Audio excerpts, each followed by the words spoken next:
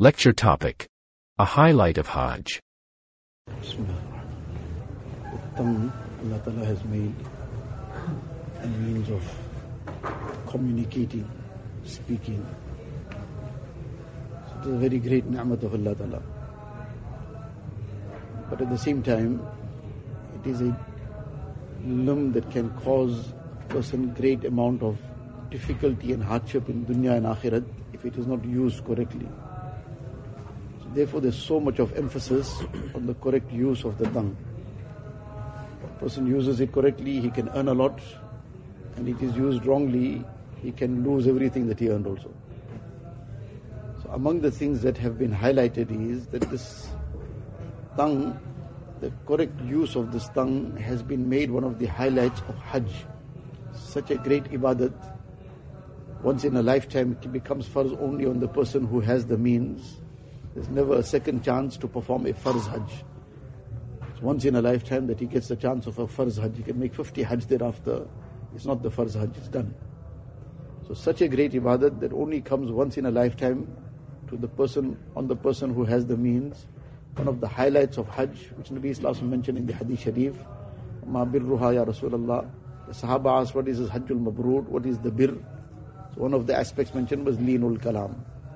Speaking in a gentle manner, speaking in a way that brings happiness to the hearts of people, speaking in a way that unites, not divides, speaking in a way that makes somebody's spirits be raised, not crushed, speaking in a way that brings people closer, not distances them, and speaking those kind of things which will bring about betterment. So now, this is the thing that a person has to be constantly careful about. The Hadith Sharif, I think what has been mentioned is وَالْكَلِمَةُ الطَّيِّبَةُ صَدَقَةٌ. Various aspects are mentioned. Among that, one of the aspects mentioned is that a good word, this too is sadaqah.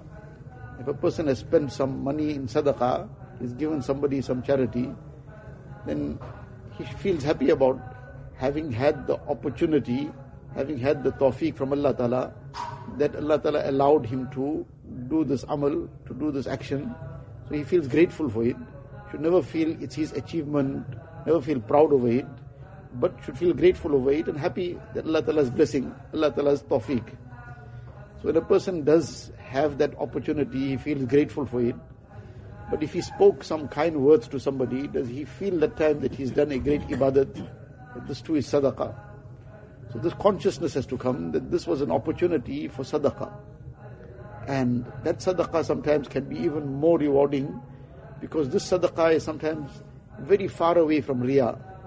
Whereas other sadaqah, it can be done sometimes in a way that a person, he starts advertising it somewhere, whatever else.